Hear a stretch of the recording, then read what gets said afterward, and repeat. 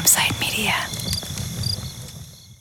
I hadn't been around the temple long enough to really understand what was happening, but the classes stopped.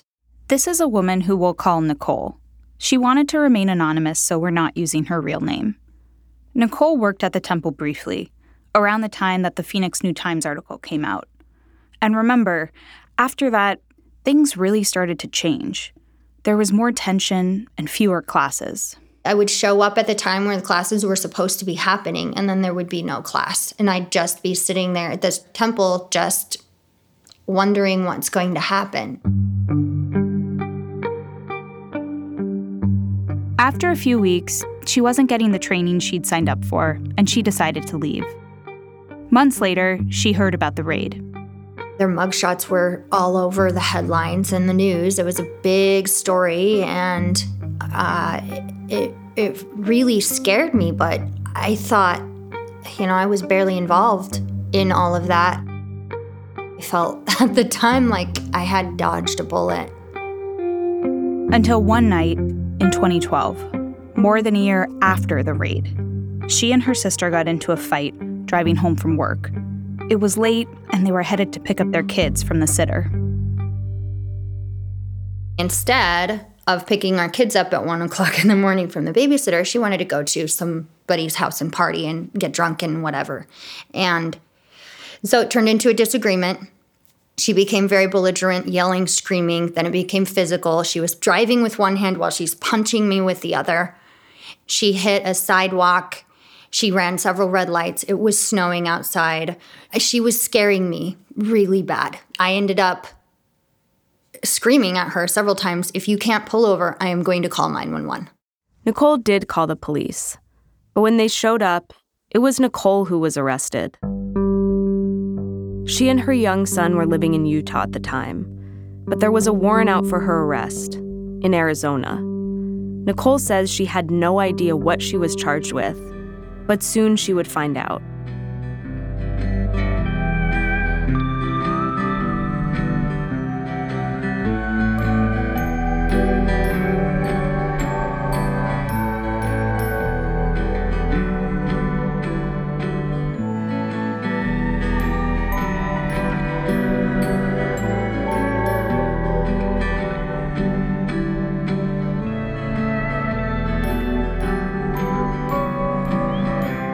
From Campside Media and Sony Music Entertainment, you're listening to Witnessed, Mystic Mother.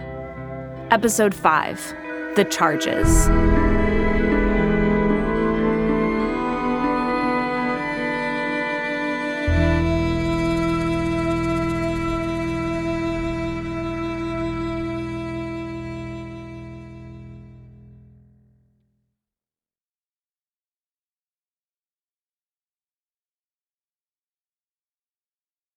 Nicole was raised in a strict, religious, patriarchal community, and she says she never quite fit the mold. The men run everything, and God is a man, and Jesus is a man, and the only people that can receive guidance directly from God is a man. And a woman couldn't even get into heaven without being married to a man. He was her ticket to heaven. And I always felt ashamed of who I was, ashamed of being a woman, like I was just born bad. The Phoenix Goddess Temple was completely different. Instead of being shamed, it seemed like women were being celebrated and uplifted. And then for the first time in my life, I'm being told women are not bad. By being a woman, you have your own power and you have your own beauty and you're more powerful than you ever knew. And I felt like I'd hit the jackpot. There were other women who felt and believed the way that I did. When Nicole found the temple, she was looking for work to support herself and her son, who was a toddler at the time. She had chronic health problems, which made having a conventional 9-to-5 job really difficult. She often had no choice but to take what she could get, and she had some really bad experiences. Nicole was initially hesitant to talk about her past work. I'm going through my head trying to think how much I really want to say between you ladies and me. But then she opened up. Initially, I started off as an exotic dancer at a club. I was assaulted in the club, And then the club did nothing, and the police did nothing. The security people that I paid to protect me refused, so I quit. After she quit the club, she started doing adult body rubs, out of necessity, so that she'd have a source of income. But she didn't want to do that forever. My son was growing up, and I didn't want to be that for him. But I didn't know what else to do. I kind of felt like I was backed in a corner, and I had to do this to survive. But I wanted a way out, and that's what I felt Phoenix Goddess Temple was going to be for me, was my way out. Nicole met with Tracy and told her she was interested in a 12-week Reiki certification course the temple offered. The course cost way more than Nicole could afford, and she managed to work out a deal with Tracy. And she said, it's okay if you can't. We're a temple. We're going to help you out. And if you want to do some work around the temple to earn your way through school, you can do that way. Kind of like a work-study program. But pretty quickly, Nicole started to notice that the program was a lot different than she thought it would be. When I heard work around the temple, I thought, like, I'm going to help clean. I'm going to help cook. I didn't think that I'd be expected to start taking on the responsibility of taking seekers. Taking seekers meant doing sessions. Tracy asked Nicole to help with this on multiple occasions, even though she hadn't received any training. She would say, can you please take this seeker that just showed up? We don't have anybody else who can do it. I mean, I would say, yeah, of course, I'll help out. And then I would end up in this room then going, okay, now what? What am I supposed to do? Am I supposed to do Reiki? I'm not even certified yet in Reiki. Am I supposed to just do my best? I was left to wing it a lot. And there were some very, very awkward moments. So more than once, Nicole ends up alone in a room with the seeker, who's clearly expecting more than a chakra balancing. It made her uncomfortable, but she felt like she had no choice. For a time, I did tell myself, okay, I got to just get myself through this. I got to do what I got to do, buckle down so that I can get these certifications. And if I have to wing it with a few strangers or endure things, then the greater good is that I'm going to have a career when I'm done here. And I hung on to that for several weeks, even though there were a lot of very blatant red flags. Nicole ignored the red flags until they became impossible to ignore when the New Times article came out. Tension started to build around the temple, quite a lot. I could see there was a big shift in the energy. All of a sudden, the freedom and the what felt like initially was a breath of fresh air, now everything was changing and there was a lot of fear. It became clear she wasn't going to get the certification she'd signed up for. So that's when Nicole decided to leave the temple. She went back to doing adult body rubs out of her apartment. The temple hadn't been the refuge she was hoping for, and she thought her time there was finally behind her. But she had no idea that she was already on the Phoenix PD's radar. All right, you got me? I got you. All right. Wait, if you guys are behind me, it's the building straight in front of me is building 12. Okay. This is an undercover detective who met with Nicole for a session. This recording takes place at Nicole's apartment after she stopped doing sessions at the temple. This is a place. There's a place to hang your clothes here, or you can fold them and stack them under there. I usually start face down and then we flip over halfway through. Did you want to do an hour or 90 minutes or? An hour. An hour? Yeah. Okay, sounds good. So then I'll let you go ahead and dress down to your comfort level, and then when you're ready, go ahead and put the donation under the door, and that's how I'm going to do it. Okay. And how much is the? It's $200. Okay. Yeah. Okay. All righty? All right. All right, I'll be back. They talked about Reiki, healthy sexual practices, and her past work as an exotic dancer. Nicole even recommends the Phoenix Goddess Temple.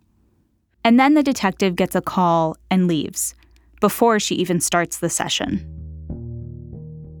More than a year later, Nicole was sitting in a Utah jail, facing felony charges. All she could think about was her son, waiting for her to pick him up from the sitter. It was hell. I had no idea what happened to him. Nicole's son wound up with her sister, the same sister she called the police on. Finally, 72 hours after her arrest, Nicole was able to call him. It was Christmas morning. He asked me where I was.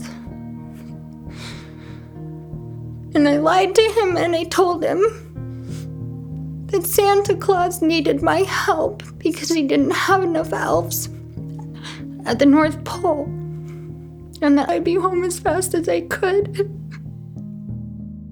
But Nicole wouldn't be home for a long time. After 2 weeks in a local jail, she was extradited from Utah to Arizona. That's after the break.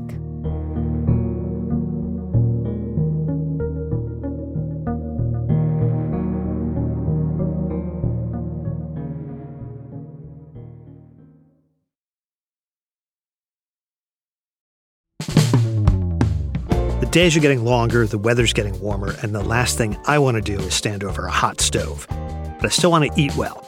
And that's where Factor comes in. Factor's chef-crafted meals are ready in 2 minutes. That's right, 2 minutes. No shopping, no prepping, no cooking, no cleaning up, which means more time to get outside and live your life.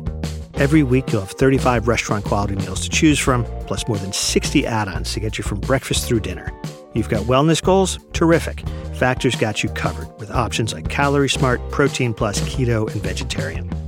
Or maybe you just want to eat a healthy diet. Factor meals are made with premium ingredients, they're dietitian approved, and again, they're ready in 2 minutes. That's all the nutrition and none of the hassle. Try it for yourself.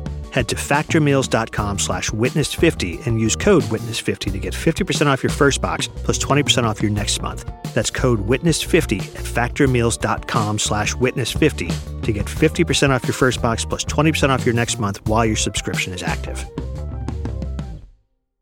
Welcome to True Spies, the podcast that takes you deep inside the greatest secret missions of all time.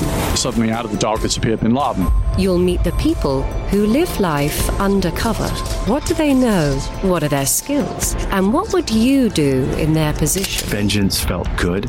Seeing these people pay for what they'd done felt righteous. True Spies from Spyscape Studios, wherever you get your podcasts.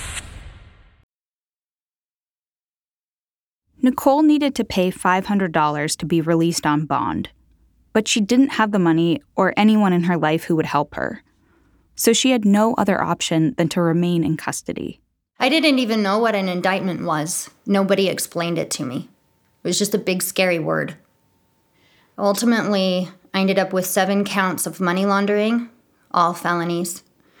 Conspiracy, I think there were 2 fraud charges. There was a prostitution charge. There was this illegal enterprise charge. Basically, it was made clear to me that I was facing a minimum of 11 years in prison. Illegal enterprise. We had to look that one up too. It's short for illegal control of an enterprise, which in Arizona is a racketeering crime that you commit if you're employed by or associated with any enterprise that makes money through illegal means, like prostitution.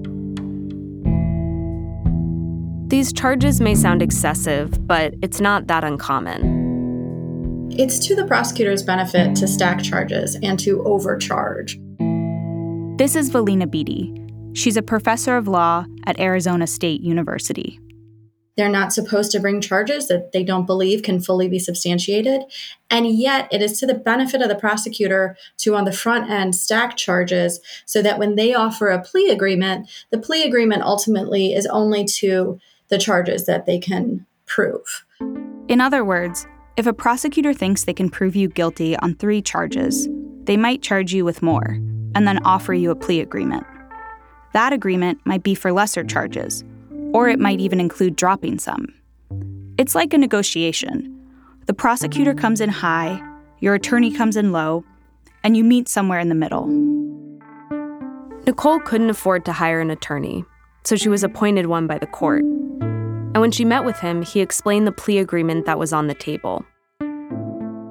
Earlier on in the case, the district attorney had already put forward their best offer. A few people were able to plead guilty to disorderly conduct, which is just a misdemeanor. But when Nicole was arrested more than a year after the raid, that deal was no longer on the table. The terms she was being offered were much harsher. Instead of a misdemeanor, she would have to plead guilty to the illegal enterprise charge, which is a felony. She would have a criminal record, but she wouldn't go to prison. She could go home to her son. I said, well, there's no way they can convict me because, one, I'm innocent. And he said, well, there's this evidence that they've presented, and it's extensive, and I recommend what's best for you right now is that you accept a plea deal. It's Nicole's decision to accept a plea or not, but there's a lot to consider and a lot at stake. If she doesn't accept the plea, her defense attorney will need to weigh whether he can put on a defense at trial that a jury will buy. He might ask questions like, what evidence do we have that we can put on for you? What kind of a case can we build for you? How likely is it that we could win at trial? Because if there's a likelihood that we could win at trial, I can go back to the prosecutor and say, we need a better plea. But Nicole hasn't seen all the evidence the state has against her, like that undercover recording. And it's common for defendants like Nicole to feel like they have to decide on a plea before reviewing all the discovery, especially in a case like this one, where there's a ton of it. So defendants aren't always seeing the full picture, and they're trying to make the best decision they can, a decision that will affect the rest of their life. Here's Valina again. The legal system can be really opaque to people who are on the outside of it. And there's all these pressures that the system puts on you to try to make decisions that are in your own best interest. But how do you figure that out? Well, a defense attorney is supposed to guide their client so they can make an informed decision. But a lot of the people we talked with said they felt pressured into taking a plea. And Valina says there are reasons for that. There are definitely defense attorneys who put pressure on their clients to accept pleas. And they may do that because they think it's in the best interest of their client. And they know that this prosecutor is not going to give anything better. But it may also be because the defense attorney wants to move quickly through their own cases. This is the problem with having an overloaded criminal legal system, is that there's too many cases for anyone to process, which means that you as the individual, you get lost. You're just a number and a case that needs to be resolved as quickly as possible with the least amount of resources. Nicole says she felt this way with her attorney, like a number. We reached out to him, but he declined to be interviewed. We met a total of 3 times from beginning to end. It was very quick and very rushed. It just was pushed on me very hard that my only option was to sign a plea deal. So Nicole pushed back. She didn't want to take the deal.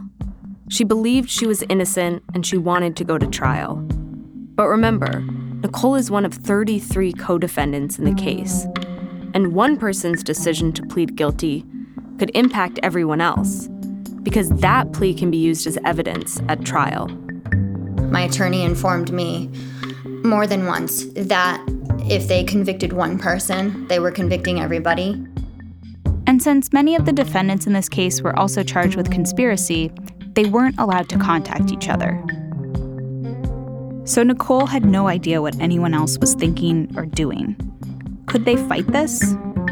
We weren't allowed to have any contact with each other, and the ability to find out what was going on was made incredibly difficult, if not impossible. By the time Nicole was extradited, the case had been dragging on for months. Plea negotiations had been ongoing, and a number of people pleaded guilty to illegal enterprise. In other words, they were convicted. For Nicole, this meant her chances of being found not guilty at trial were increasingly slim. And if she goes to trial and she's found guilty, you're sentenced more harshly after trial than you would be if you had taken a plea agreement. It's called the trial penalty. This is all funneling in on the defendant to plead guilty, this pressure to plead guilty. 95% of defendants, if not more, plead guilty. They do not go to trial. And if all that pressure wasn't enough, the state re-indicts everyone who hasn't already taken a deal, including Nicole. And they add money laundering charges, which have a mandatory jail sentence.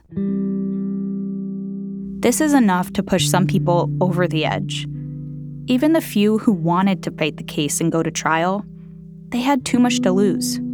Like Nicole, many of the other women arrested were also mothers. Holly Alsop, who was a goddess at the temple, had an attorney she trusted. But that attorney gave Holly the same advice Nicole's attorney gave. Take the plea. Here's Holly. I was devastated. You know, in life, you think you're going to fight the fight and win the win. And she's like, nope, the best thing for you to do is retreat and take care of your family. And she was right. And it was good guidance. I wasn't going to change the law or make it safer for sex work or my family. I had no chance. I pled out so I could go on with my life.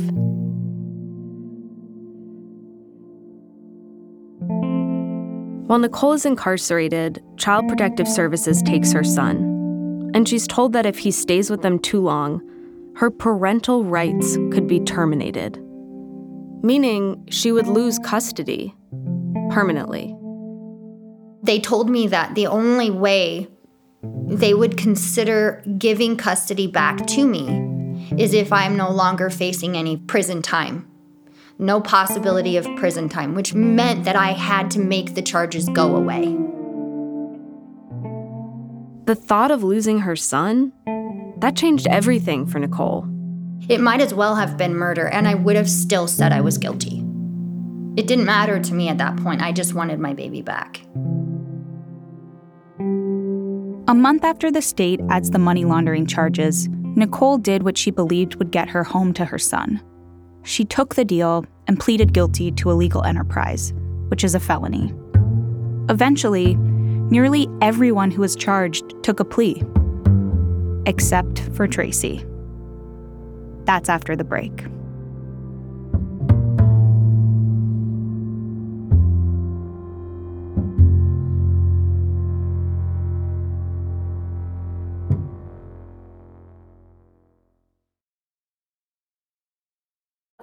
Have you ever felt like escaping to your own desert island? Jane Gaskin did exactly that, trading in the family home to begin a new life in the tropics. But she soon discovers that paradise has its secrets. I'm Alice Levine, and this is The Price of Paradise, the island dream that ends in kidnap, corruption, and murder. Wish you were here? Follow The Price of Paradise now, wherever you listen to podcasts. The Hargan women seemed to have it all. We were blessed. My mom was amazing. But detectives would soon discover... inside the house, there were the bodies of 2 women. A story of betrayal you would struggle to believe if it wasn't true. I am just praying to God, this is a sick joke. From 48 Hours, this is Blood is Thicker, the Hargan family killings. Listen to Blood is Thicker, the Hargan family killings, wherever you get your podcasts.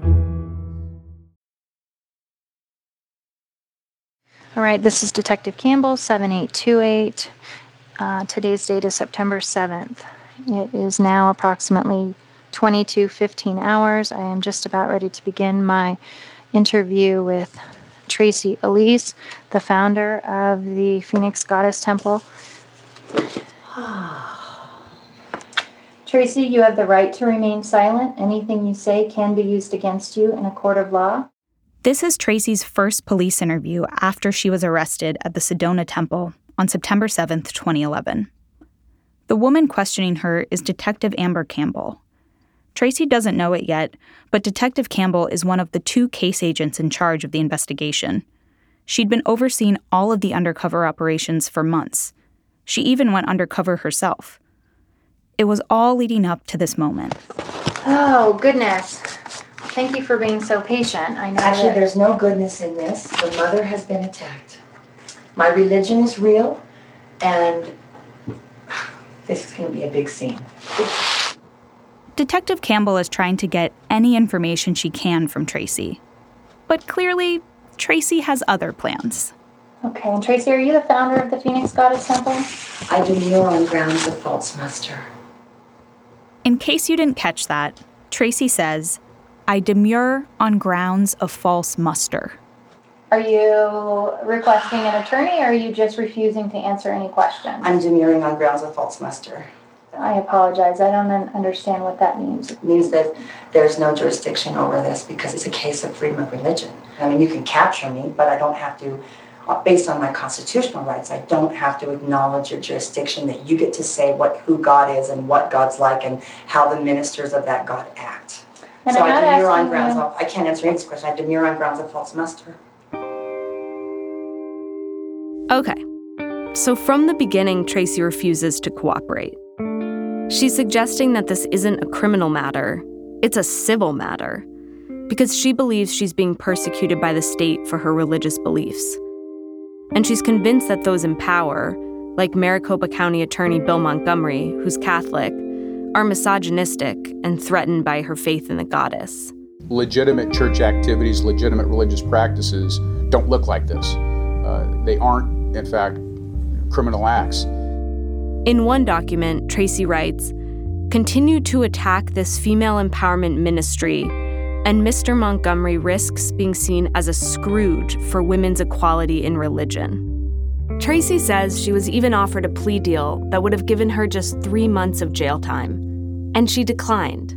She wants to take this to trial. And in order to do that, she would need a great lawyer, someone diligent but open-minded, who could navigate religious freedom issues. Someone like David Coutrere, Tracy's court-appointed attorney. Coutrere had been working as a criminal defense attorney in Arizona for over a decade. When he joined the case, Tracy was impressed and grateful. She even dubbed him Temple Champion. But pretty soon, they started bumping heads. Tracy felt that Coutrere was prioritizing other clients over her case. She also said he wasn't communicating enough and that he wasn't taking her seriously. For example, Tracy had to wear an ankle monitor while she was out on bond, and she told Coutrere that the electromagnetic waves from the monitor were triggering symptoms akin to multiple sclerosis, which runs in her family. She even pulled together research to back it up. But Coutrere told her there was no way the court would replace her ankle monitor, and that she needed to drop it. And Coutrere was frustrated too. He declined to be interviewed without Tracy's permission. But we know that one of the main points of contention between them is that Tracy wanted Coutrere to be more of a team player. She expected him to share his legal strategy with the attorneys representing her co-defendants. In a court record, Tracy says she was, quote, extremely upset about this unwillingness to lead the co-defendants in a unified defense. Right. Tracy had been trying to reach Temple members through Facebook, email, and mutual friends, even though she wasn't supposed to. She was trying to send a message, one that was different from what most of the goddesses were hearing from their attorneys. Do not take the plea. We can fight this together. It's important to remember that if others take a plea, it could hurt Tracy's case. But she also feels a responsibility towards her co-defendants. She knows many of them can't afford to hire a private attorney, and they don't have family support. In several emails, Tracy tells Coutrere that she must uphold her vow to protect them and put their needs above her own, even if it could hurt her case. Coutrere repeatedly tries to explain to Tracy that's not how things work. He's her lawyer. It's not his job to defend anyone else. Then in July 2012, the state filed a motion to preclude a religious defense at trial, which means Tracy and her co-defendants can't argue that what was happening at the temple was part of their religion. So Coutrere files a pretty strong response on Tracy's behalf.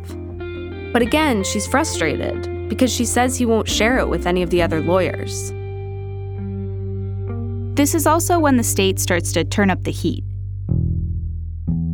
A new deputy county attorney joined the case, Annie Laurie Van Wee. Van Wee prosecuted the Desert Divas case. Desert Divas was an internet-based escort service shut down in 2008 by Phoenix PD in one of the largest prostitution busts in Arizona history at the time. She was experienced and aggressive, and she's the prosecutor who would re-indict everyone who hadn't already taken a plea and add money laundering charges. Basically, the goddesses had no access to Tracy, And now, a religious defense was off the table, and jail time was a real possibility. So as we heard earlier, by this point, many of the goddesses decided it was too risky to try to fight, and several of them plea out. Tracy blames Cutrer for being unwilling to share his defense. In an email to Cutrer, she says she can't explain the, quote, tearing of her soul in all of this, and calls her co-defendants, quote, lambs led to slaughter. I attempted through the court-appointed counsel to get defense materials into the hands of my co-defendants and was absolutely blocked by my own defense counsel from sharing defendant information that would have helped my people in the temple defend themselves. And I was told that I was crazy for wanting to share defense information. It's eventually going to come out that a number of people in this case took pleas because they didn't have a choice. This was a pivotal moment. And then on top of all of that, Tamara Brusso, co-founder of the Phoenix Goddess Temple and Tracy's closest friend, dies while under house arrest. Tamara suffered from severe back pain and struggled with mobility. Here's what Nicole remembers about what happened to her. She was left to fend for herself completely alone in her own home. And when she had a seizure, she fell down her stairs, broke her neck, and passed away before she even got to trial, before she even got a chance to work everything out. That was the one that stood out to me most, was that a woman lost her life. And I never heard anything about that on the news. I never heard anything about that. Again, it's like she was completely forgotten. That's really disturbing to me. Tracy was devastated. She's grieving her friend, and she's also really angry. At the state, and at her own attorney, Cutrer, who's supposed to be defending her. Tracy and Cutrer just can't agree. According to court filings, Cutrer's worried that she's making decisions that will hurt her case. And he believes that despite his best efforts, Tracy seems unable or unwilling to aid him in her defense. So he files a motion for something called a Rule 11 pre-screen. It's essentially a request for a psychiatric evaluation to determine whether or not Tracy's fit to stand trial. This isn't a decision an attorney would take lightly, and it's another critical moment, in part because it means the court has to press pause on the entire case, which delayed the trial for everyone. But Tracy remains confident in her mental stability, and she's unwavering in her religious beliefs. So she cooperates, and she treats it as an opportunity to show that she's not crazy or delusional, and that her beliefs are sincere, even if they're outside the status quo. Tracy is so committed to her beliefs that she was advertising sessions on Backpage.com under the name Uma while she's out on bond, awaiting trial for prostitution charges. But I'm just telling you, because you need to be careful. I am obviously not a police person, but they do sting the men sometimes with fake girls. They do. The cops do. And what they'll do is they'll do exactly what you're doing right now. Let's say I'm the cop and you're the guy. They try to get to bust somebody for prostitution. You got to get them to talk about sex acts, particular acts of sex. Okay. And because we already talked about money, we both committed prostitution. And it's a pretty severe thing in this state. It's pretty severe. Ironically, the person she's explaining a sting to is an undercover cop. So Tracy ends up back in custody, and while she's incarcerated, she's evaluated by 2 psychiatrists. They interview her and review her psychiatric history, which shows she's been previously diagnosed with certain mood disorders. And according to medical records, Tracy is trying really hard to remain calm, focused, and positive while she's in jail. She, quote, reads, ministers to her peers, does yoga and breathing exercises to manage stress, and apparently, she writes original songs. As above, so below, as within is without, we are one in the light, we are love without a doubt. She also works on her legal defense. Ultimately, Tracy is found incompetent. According to records, examiners found problems with her judgment and say that she's labile, or emotionally unstable. Basically, she can't process that her religious beliefs can't be used as a defense at trial, and therefore her attorney Couture can't reason with her. And all of this reinforces Tracy's belief that the state is discriminating against her. I was found incompetent for believing in the Constitution, that it mattered. I was found incompetent for saying that the ankle monitor was affecting me in all these different ways. Even though I presented medical research, they said I was crazy. And I was put into Rule 11 by my own attorney, who tricked me and said that that was the way they would stop calling me a crazy charismatic cult leader. This is another technique that they use to discredit you and to silence you and to make people disregard you as crazy. After just 2 months of testing, treatment, and competency education, Tracy's competency was restored, which meant she could go to trial. But her relationship with Couture, that couldn't be fixed. Tracy felt disrespected, ignored, and humiliated. She claims Couture called her a laughingstock. And on certain court records, we noticed handwritten notes, presumably written by Tracy, pointing out individuals who, quote, laughed at the goddess, including a judge and a state attorney. She no longer believed Couture was working in her best interest. And for Tracy, it all came down to trust. So Tracy does something ill-advised by most. She fires Couture. In an email to him, she writes, "I cannot go into the trial of my life not trusting you." There's only one person Tracy can trust. So she files a motion to waive counsel and represent herself in court. That's next time on Witnessed, Mystic Mother.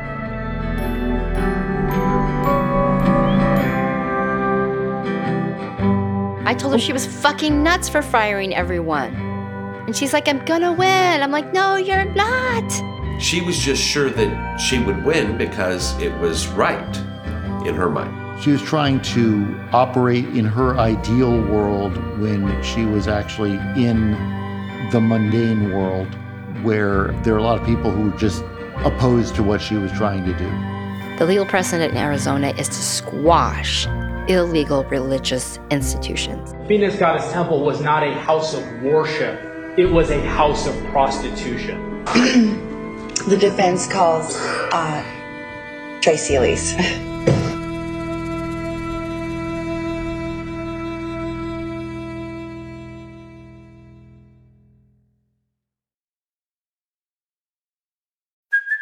Hey, it's Kaylee Cuoco for Priceline. Ready to go to your happy place for a happy price? Well, why didn't you say so? Just download the Priceline app right now and save up to 60% on hotels. So whether it's Cousin Kevin's Kazoo Concert in Kansas City, go Kevin, or Becky's Bachelorette Bash in Bermuda, you never have to miss a trip ever again. So download the Priceline app today. Your savings are waiting.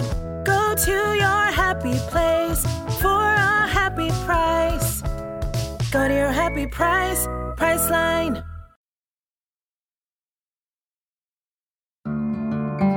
Witnessed, Mystic Mother is a production of Campside Media and Sony Music Entertainment. It's hosted and created by me, Katie Hennick, and me, Leah Hennick. This series was reported by Sarah Ventry and written by Sarah Ventry and Emily Martinez. Additional reporting by Katie and Leah Hennick. Sarah Ventry is our managing producer. Our story editor and executive producer is Emily Martinez. Additional editing by Mike Meyer. Produced by Katie and Leah Hennick. Associate producer, Sydney Fleischman. Additional production assistance from Mo Laborde and Ron Warner. A huge thank you to Rebecca Ross, our legal researcher. Our theme song was composed by Betsy Gans and Chris Norby, and performed by Betsy Gans, Chris Norby, and John Rauhaus. It was recorded and mixed by Michael Krasner and mastered by Chris Norby. The series was sound designed and mixed by Claire Mullen. Our recording engineers are Mike DeLay and Gavin Rain at Real Voice LA.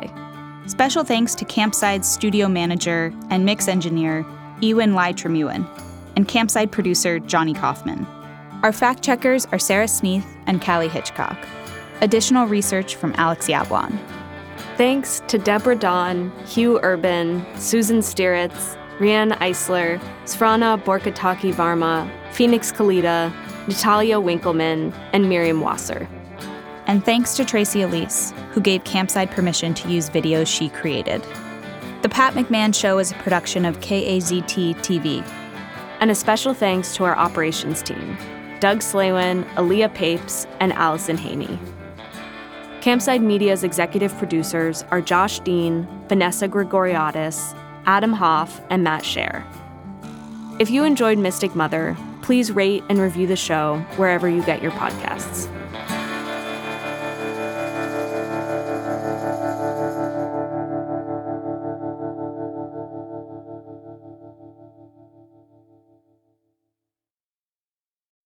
When you make decisions for your company, you look for the no-brainers. If you have a lot of mailing to do, Stamps.com is the ultimate no-brainer. Use the Stamps.com mobile app to mail everything you need to keep your business running with up to 89% off USPS and UPS. Make the same no-brainer decision as over 1 million other businesses with Stamps.com. Use code PROGRAM for a special offer. That's Stamps.com, code PROGRAM.